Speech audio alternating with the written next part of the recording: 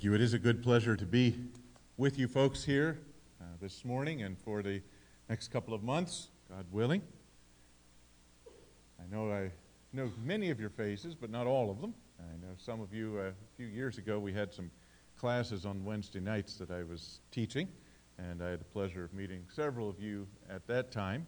It's good to meet now the balance of the group here, and a few new faces that I haven't seen before. Hopefully we'll get to know each other over the next few years. By the way, I know it's always a question, what do we call you? Call me Mark. That's fine. If you want the kids to have some sort of, you can be a Pastor Mark if you want for the kids and such. But as far as the rest of you, I feel like I'm one of you. I don't want to be somehow higher than the rest of you. So Mark is fine. Hopefully we can come to know each other well.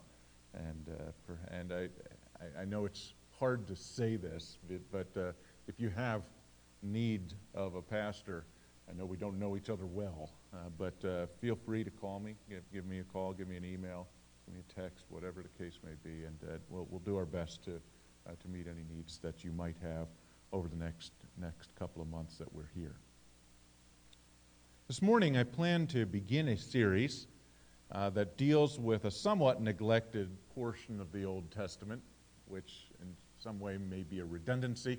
Much of the Old Testament is neglected, period. There's reasons for this, some good reasons, some not so good reasons. We all know that changes occurred when Christ came and fulfilled the law and instituted the new organization we know today as the church. And there's some debate as to exactly how much changed.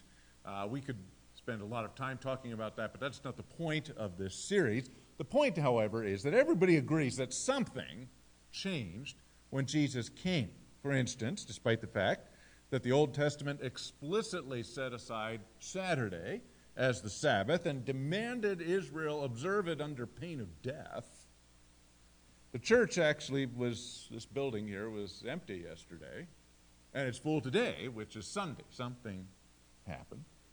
None of you came this morning to church, dragged the sheep to the front of the church, and slaughtered it on the church. We almost had a slaughtered animal, but wouldn't have been a kosher one here, right? So none of you did that, despite the fact that was the requirement back in the Old Testament. Few of you have ever traveled to Jerusalem, despite the requirement. Men had to travel to Jerusalem 3 times a year to offer sacrifices there. Most of you have clothing this morning that is made of mixed fabrics, cotton, polyester, wool, acrylic, whatever the case may be, despite the fact that the Old Testament in Leviticus 19:19 explicitly forbids this. So why is this the case? Well, we all recognize that the law no longer has the same authority over us as it did on Old Testament saints. We operate under a new rubric, the law of Christ, details spelled out in the pages of our New Testament. And for this reason, even though the Old Testament has 6 times as much material as the New, we tend to concentrate our time there in our preaching. And part of that is with good reason. I've always attempted to, when I have the opportunity to control what happens in a service, is like to have a reading from the New and preach from the Old, or vice versa, preach from the New and have a reading from the Old. And so that's what I've sort of lined up over the next several weeks, that we can do that, so that you're introduced to the whole of Scriptures. Because the whole of Scripture is profitable. That's what 2 Timothy 3 says, right? All Scripture is profitable for doctrine, for reproof, for correction, for instruction in righteousness, even though it's not all applicable. Now, perhaps you might have heard me say something that's just nonsensical to you. It is profitable but not applicable. But take, for instance, that law against mixed fabrics in the Old Testament. Is it directly applicable? And I think all of us here would say this morning, no. It's no longer directly applicable. But let me ask a second question. Is knowing this information profitable? Well, yes, it is. Those rules were put into place because God is holy. He wanted his people to be holy. In fact, he was so holy and wanted to so impress his holiness upon his people that he made what seemed to us to be rather silly rules to demonstrate his holiness. And let me ask you that. Is it profitable for us to know about the limitless holiness of God? Very much. Very much. It's of great profit, even though it's not applicable. And we live in a day in which things that are not immediately applicable are thought to be unprofitable. Right? You can see it as in something as simple as the local curriculum at your high school, right? Okay. Are there Latin? Well, no, it doesn't help me make any more money, so forget the Latin. Making your kids take piano lessons, that'll never put money on the table, food on the table or money in my pocket. In fact, it's probably going to take money out of my pocket in order for that to happen. And yet, some people do it. Is it profitable for us to know all the countries of Asia and their capital cities? No, we can look that up on Google. So why bother? And I think we tend to bring this kind of thinking into our understanding of the Christian Scriptures. Studying those 613 Old Testament laws are not going to help me live my life today, so let's not bother with them. Why don't we just chuck the Old Testament and stick with the New? The fact is, however, we gut the Bible of much of its profitability if we remove some of those sections of the Scripture. And by the way, I think that's important. It was mentioned this morning in the adult Sunday school at least, that we have devotions. I've always thought that word to be an interesting one, because I think we often think of that time we have in the morning or in the evening or whatever time it would happen to be that you set aside to read your Bible and to pray. We tend to think of them as applications, right? And we call them devotions. But if we read our Bible and there's not something there profitable for me, something that I can do today, then you sort of have to keep reading until you find something, right? But the fact is, I think they're well named as devotions. Because the point and the intent is not entirely, I don't think there's any wrong with finding application in the Scriptures, but sometimes when you read the Bible, you're not looking for applications. You're looking for reasons for why your devotion towards God would grow. And so it's with this understanding that we look at the historical book of Ezra over the next 8 weeks, with a 1-week detour for Mother's Day in there, so this is planned here. And we find that this book, it really is only the first half of the original book in the Hebrew Scriptures. In all of the ancient Jewish manuscripts, we find Ezra and Nehemiah fused together in a single book, which would have been called the Book of the Returns. And the reason for that is because it is divided up into the 3 returns of Israel from captivity. Now, in order for us to talk about the returns, we have to understand where they're returning from and why. So, a little bit of background here today. Some of you love history, the rest of you need to. So that's what we have to. We have to sort of set the table for this one. So we might spend a little bit of time with background today, and hopefully we'll get a little bit more of the meat of this as the series goes on. You'll remember from your understanding of the Old Testament that Babylon destroyed Judah, and specifically their capital, Jerusalem, and even more specifically, their temple, very thoroughly. So there were a series of 3 invasions that they made, the first in 605, the second one was 8 years later, and the third one, the most decisive one, occurred in 586 BC. This resulted in the complete ruin and abandonment of the city of Jerusalem, the destruction of the temple, and the removal of most of the living Jews there to Babylon under King Nebuchadnezzar of Babylon. The reason that the Jews went all the way to Babylon was because of a Babylonian policy of how they treated their conquered people groups. The Babylonians always uprooted the people from their land and actually displaced them somewhere else into the empire. And the reason for this was to keep them demoralized. Okay? If someone is in their own land, then they can start to get that urge to defend it as their own. Whereas if they were displaced into some foreign place that wasn't theirs, they would remain demoralized, and Babylon would have less trouble controlling those people. So that was the goal of the Babylonians. And so we find here, as you read through some of the books of the exile, these stories of people longing to return to their homeland. Daniel, of course, when he opened up his window so that he could pray toward Jerusalem, knowing that he was actually supposed to be there. The scriptures required that, but he couldn't. And so he did the best thing he could. He opened his window toward Jerusalem and prayed in that direction. We find the people, the people of Israel, normally a very musical people, were hanging their harps on the willow trees and being asked to sing, and their response is, how can we do that? How can we sing in a foreign land the songs of our homeland? And so we find that these people are in a place of deep despair. It actually looked like the nation of Israel was going to cease to exist, because as the years passed and as a full generation takes place, we find that the Jewish people are starting to be absorbed into the people that they lived among. Okay? It looked like the Jewish nation was going to cease to exist, not only as a nation but as a people group, and there was great despair.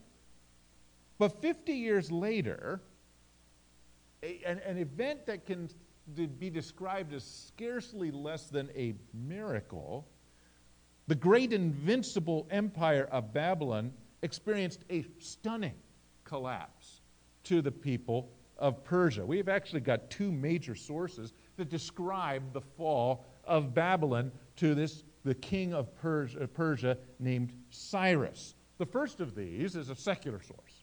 It's the Cyrus cylinder. You can still go see it today if you want. The British Museum in London. The second source is the book of Daniel. The book of Daniel tells us a great deal. And even today, we recognize that those are the two major sources for understanding, even in secular life. These are the two major sources for understanding what happened to Babylon, so that it was so suddenly, at the zenith of its power, suddenly was taken down by this nation of Persia. We find, if you look in Daniel 6, we're not going to turn there this morning, that the ruler Belshazzar was celebrating the Babylonian New Year, and at the height of the festivities, a giant hand appeared. Remember, the giant hand appears and starts writing on the wall. Mene, mene, tekel upharsin. And the king does not understand what the words are, why they are appearing on the wall, and so he summons all the wise men he has in his empire, and Daniel, of course, is among them. And he asks, what do these words mean? Daniel, of course, is able to tell him that it means that there was a death sentence against Belshazzar himself. You have been weighed in the balances and found wanting. Your empire is going to be taken away from you, and we find it in that very same night. The Persians, by a bit of trickery, managed to get into the city and killed Belshazzar that very, very night. Okay? The story is told here that the Euphrates, the mighty Euphrates River, was diverted in its course. It had been the water source for the city, just in case it would ever come under siege, and the water ran underneath the walls, and they diverted the river so that they were able to bring an entire army underneath the walls of Babylon while everyone was partying or asleep.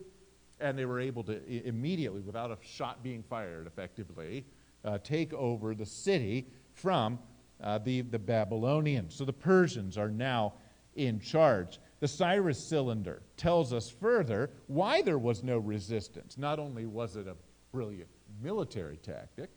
But we also read that the residents of the cities, including the princes and the governors, and I quote here, were glad that Cyrus the king was now king. Their faces lit up.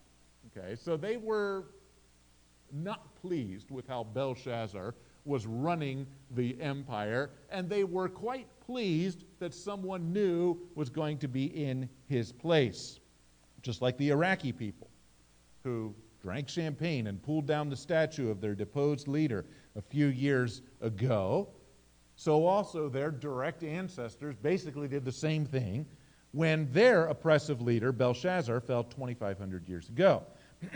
This is why Daniel, who was the third in command under Belshazzar, remains third in command under the new king, Cyrus, which would not seem possible in an ordinary transfer of power like this. So he's the right-hand man of the Persian king Cyrus and then his son Darius. The Babylonians, of course, we know were harsh captors. Their goal was to keep the people they conquered demoralized. But the Persians, led first by Cyrus and then shortly thereafter by his son Darius, were in a relative sense very kind rulers. They were not extorting allegiance by treating their captives cruelly, but rather they attempted to earn the allegiance of their conquered people groups by satisfying their needs. So if you had to be a slave, and that's what they were, you would rather have the Persians as your owners. And so it's with this background that we come now to the book of Ezra and Nehemiah, in which we find these three migrations of the Jews back to their homeland take place under the rulership of the Persians. This was not something that happened just to the Jewish people. Other people groups were allowed to return to their homelands as well. So there was a reshuffling of the population of the whole empire as people were allowed to return to their homelands. But there does seem to be some special emphasis placed, obviously in the scripture, but elsewhere. We find that there is special emphasis placed on the Jewish people being able to return to their land. We find the first of the returns, which is the bulk of the book of Ezra, the first 6 chapters, where we'll spend most of our time, is under the leadership of Zerubbabel. And during this first return, the temple is rebuilt. The second return takes place under Ezra the scribe, the namesake of the book, under whom the scriptures were restored to their rightful place as the guide for the nation, and the temple practice and the law were reassumed as with their governing function in Israel. And the third was a return under Nehemiah, of course, described in the book of that name, Nehemiah. And under Nehemiah, the walls of the city were rebuilt, and the covenant community was essentially restored.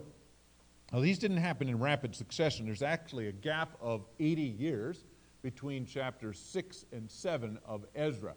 As we have time, we might spend a little bit of time talking about that little gap. That's where the events of Esther take place. And we may talk about that a little bit depending on how the schedule works out. We find then that the covenant community is restored. Now, perhaps you might ask, why have I chosen Ezra, this particular book, for our next series of messages? And you might ask the same about the reading of the Scripture this morning. We're going to, over the next four weeks, read through John chapters 14 through 17. And it's because both of these books speak about a rebuilding after a setback. So there's a transition, setback really, a time of unease for the nation of Israel here in Ezra. We find the same thing is true of the disciples in John chapter 14 to 17. What is Christ doing during those 4 chapters? He's pulling out all the stops to prepare his people for his departure. Okay, and I think there has to be at least some connection, I think we can feel, with both groups. We're in, as a church here, we're in a transition. There's been perhaps what you might describe as a setback. There's a void of leadership. And perhaps there is a temptation to wonder, what is God doing? And perhaps even, is God done with us? Yeah. And perhaps that thought might come through your mind. And what I'd like to do with both of these passages here, but particularly here in our sermon series in Ezra, is to say, no. This is a time for regrouping, for retooling, for making ourselves leaner, for preparing for the next chapter of ministry. And hopefully we'll be able to do that as we work our way through the book of Ezra. They came back because of promises. Now theirs was a covenant promise. Our promise is not wrapped up in a covenant per se, but there is a promise that God will build his church such that the gates of hell will not prevail against it. That's the promise we have.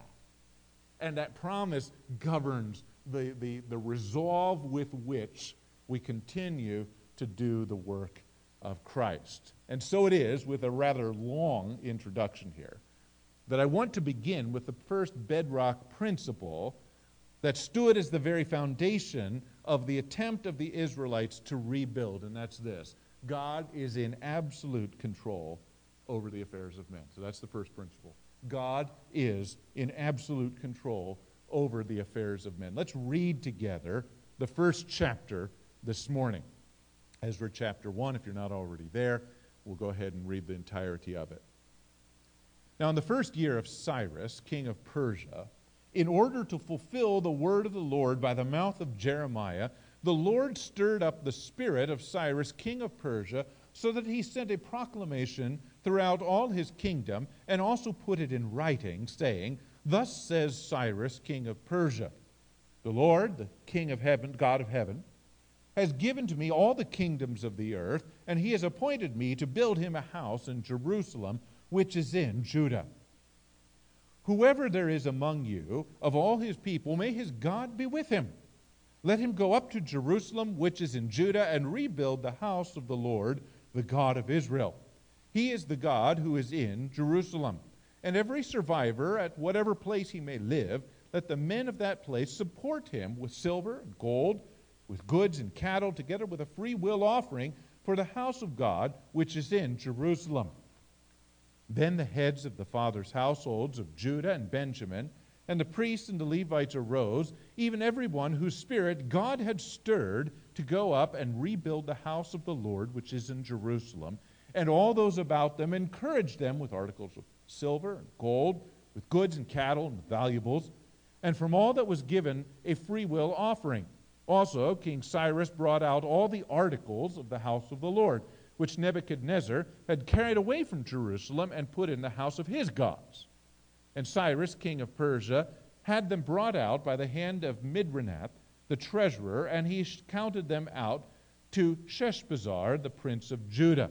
This was their number: 30 gold dishes, 1,000 silver dishes, 29 duplicates, 30 gold bowls, 410 silver bowls of a second kind, and 1,000 other articles. All the articles of gold and silver numbered 5,400. Sheshbazzar brought them all up out with the exiles who went up from Babylon to Jerusalem. I want you to know right up front that as we preach this morning, the first 2 points of 3 points that we're going to look at this morning come from the first verse here. The rest of the chapter we're going to treat more swiftly, so don't worry as you look at your watches and the clock and find that the clock's going faster than the sermon seems to be. So don't worry too much about that. First thing I'd like to look here is at the prophetical setting. All of these historical books of the Old Testament usually set us up with the historical background. I think that's the original readers would have understood that implicitly. They were living through it. They understood it. And the reason the information is put there is so that we can be reminded and put everything into a context. And we find here there's not only a historical context, but also a prophetical context, if I can call it that. Because it starts here with an appeal here to the words of Jeremiah. What had God said to Jeremiah? We find not only had God said something to Jeremiah, but also to Isaiah about these events that were going to take place in the book of Ezra. I'll invite you first to turn to Isaiah chapter 44. This is the first of three passages here that give us a prophetical backdrop for what's going on. We find that I'm not going to read the entirety of this passage here, but Isaiah 44, starting in verse 24, and then all the way in through the first half of chapter 45, we discover here a detailed introduction to this man Cyrus, this king of Persia, and what he was going to do for the people of Israel. Now, again, we could make a whole sermon out of this section, or perhaps even more than one. Nonetheless, there's a few things I'd like to pull out. First thing I want to pull out is something that's not actually written, but rather when it was written. The book of Isaiah was written 150 years before the events of Ezra. I know it comes afterwards in the printed Bibles that you have, but we recognize that the Bible is not doesn't come to us in entirely a chronological order. The prophets are sort of set aside, and so the Isaiah prophecy was made 150 years before the events of Ezra take place. Now, we can all make general predictions about the future, right? You can even go on to AccuWeather or National Weather Service and find out what the weather's going to be like tomorrow. And, usually they're pretty good about tomorrow's weather. You go 3, 4, 10 days out, they have no clue. But usually you can get a general sense of what it's going to be like tomorrow.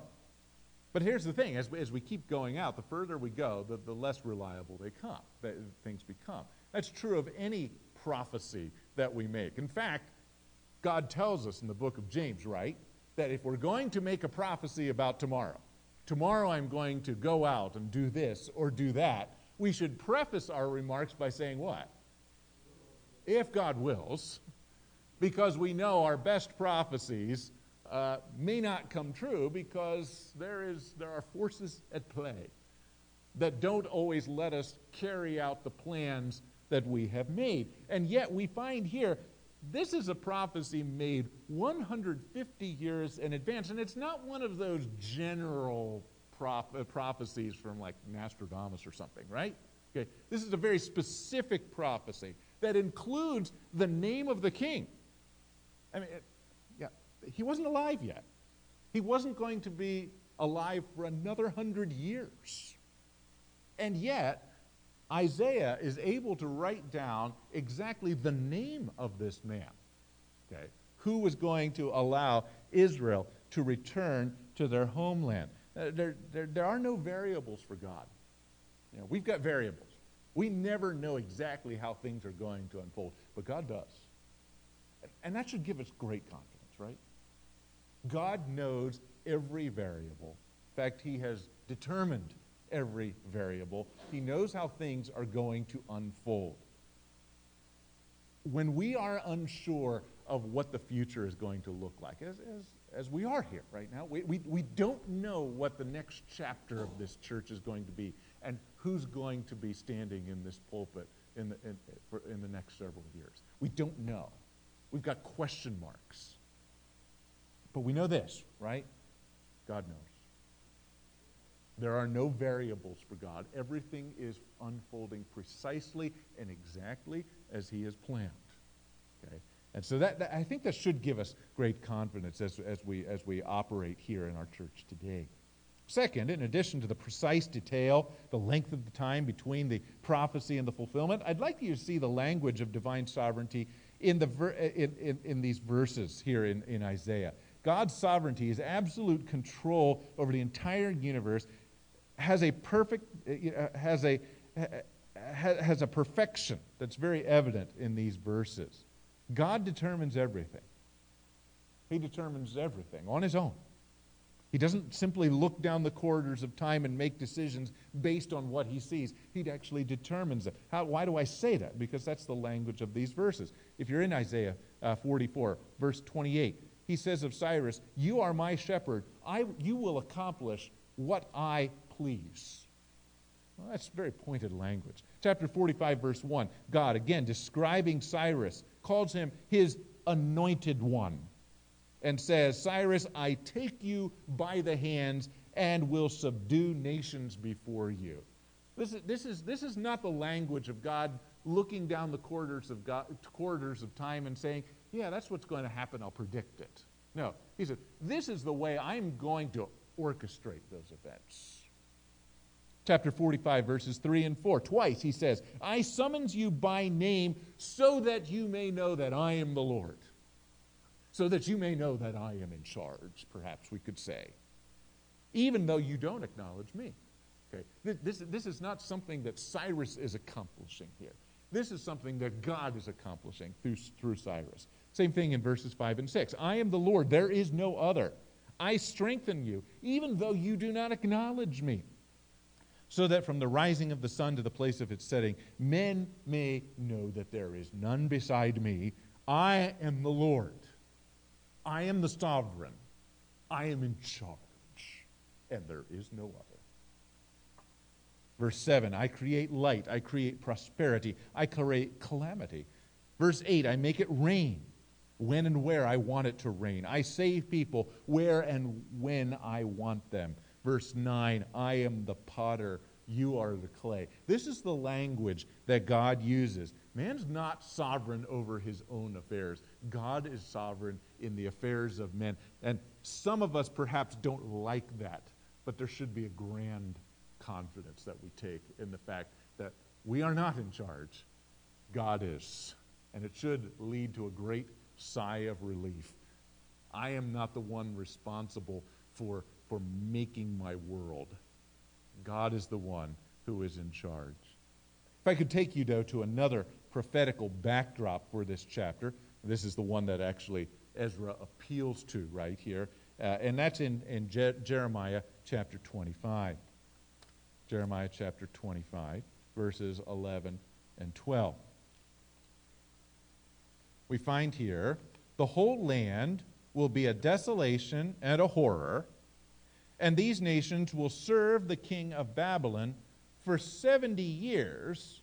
Then, when 70 years are completed, I will punish the king of Babylon and that nation, declares the Lord, for their iniquity, and the land of the Chaldeans, and I will make it an everlasting desolation." You can go a couple more pages over in your Bibles to chapter 29. We find this repeated. Jeremiah 29, verses 10 and 11. "For thus says the Lord, when 70 years have been completed for Babylon, I will visit you and fulfill my good word to you and bring you back to this place. For I know the plans that I have for you, declares the Lord, plans for welfare and not for calamity, to give you hope and a future." Now, that last verse has been misused in just about every Hallmark and Hobby Lobby thing that you can buy. You know, that verse is a very specific promise for the nation of Israel, right? Okay, I know my plans for you, Israel. After 70 years, you're going to be restored. But there is a principle there, right? There is a principle there. Just as he has plans for Israel, he has plans for us too. So perhaps I shouldn't be so hard on the folks who put that verse in so many different venues there. Now, much ink has been spilt trying to figure out these 70 years. What are these 70 years? There are three, of course, we talked about three separate times that Babylon invaded Israel, the last of which was 586, and then there are three returns. But if you take all of those numbers and say, okay, is there 70 years? There's no gap that's exactly 70 years.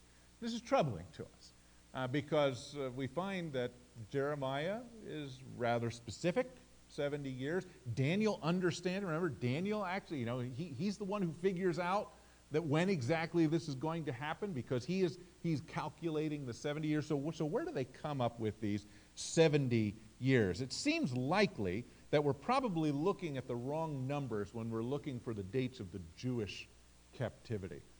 It says in each of these passages, in both passages in Jeremiah and also in Daniel, that the 70 years are declared for Babylon. Okay?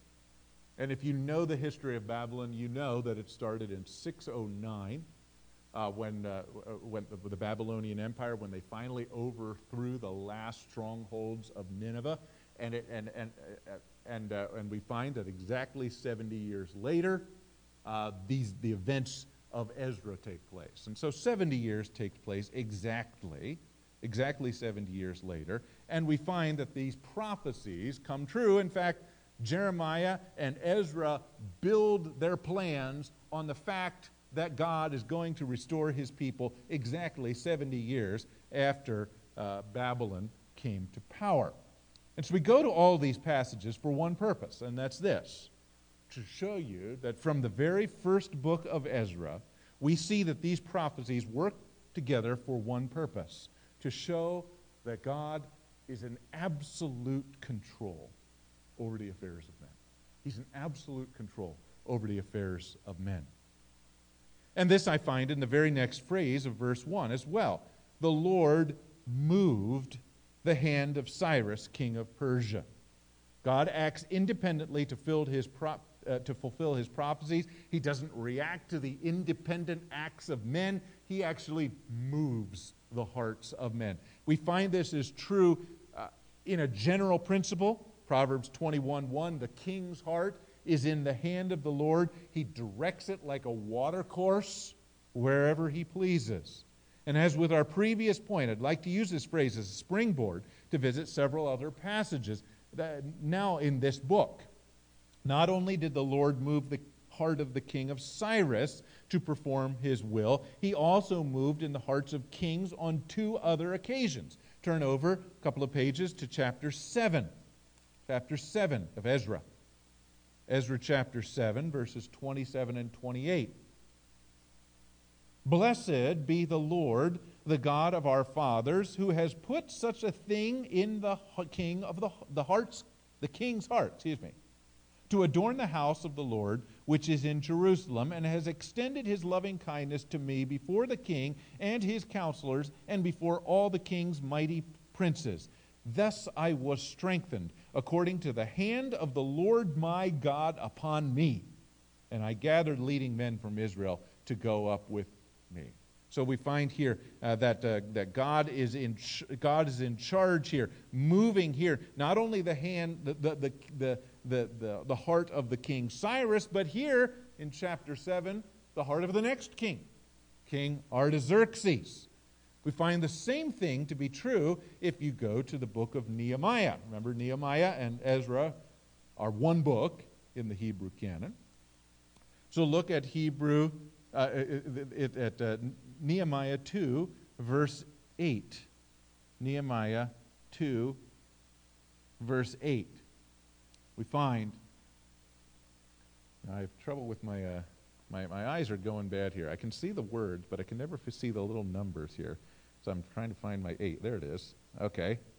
So there's a letter to Asaph, the keeper of the king's forest, that he might give me timber to make beams for the gates of the fortress, which is by the temple, for the wall of the city, and for the house to which I go. And the king granted them to me because the good hand of my God was upon me.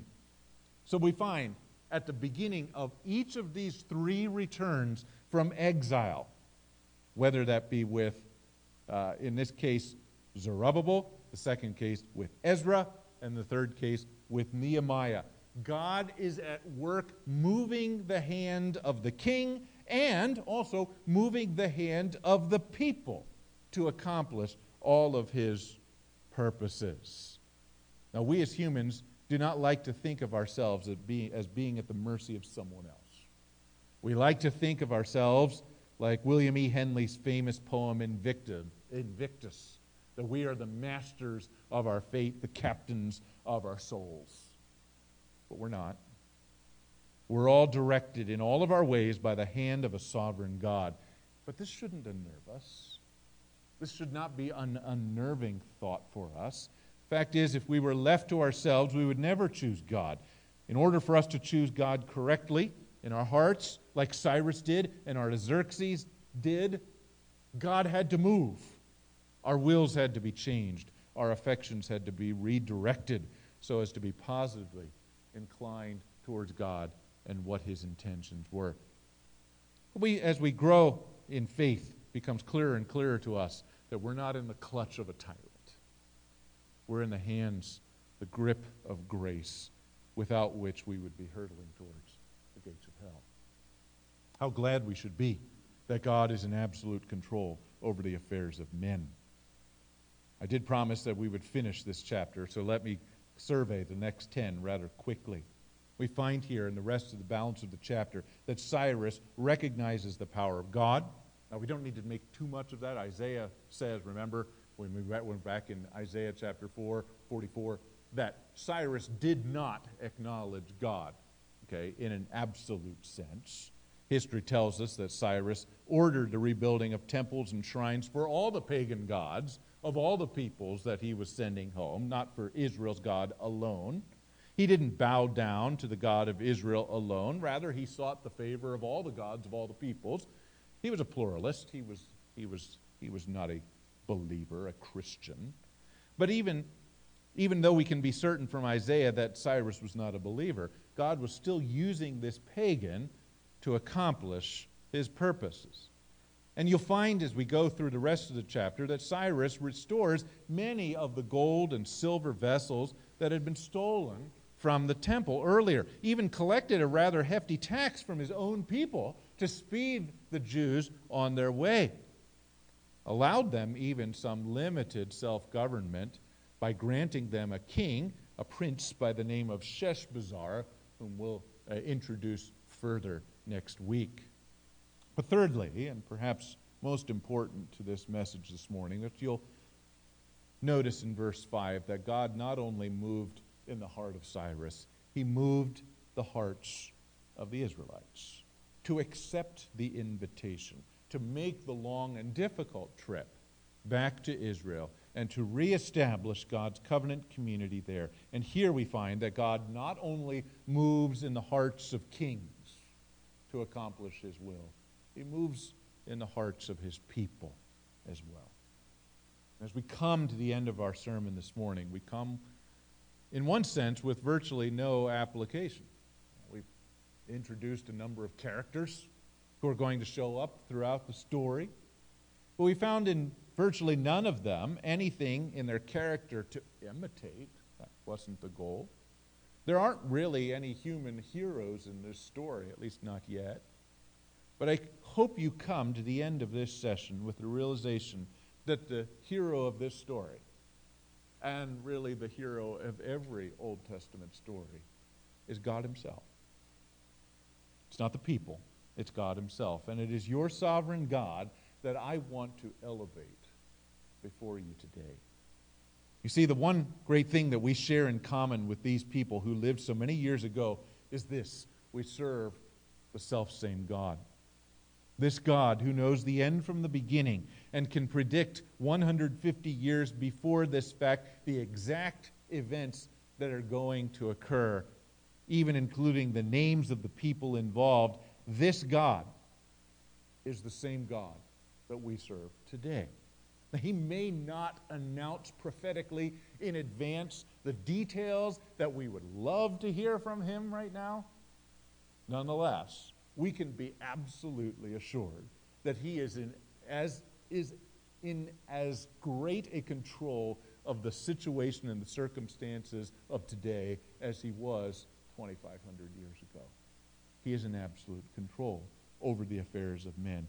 And if we know that, if we truly believe that God is in fact in absolute control over the affairs of men, then we'll have taken the very first giant step towards the reconstruction, the reestablishment, the new chapter, the next chapter in the history of this church.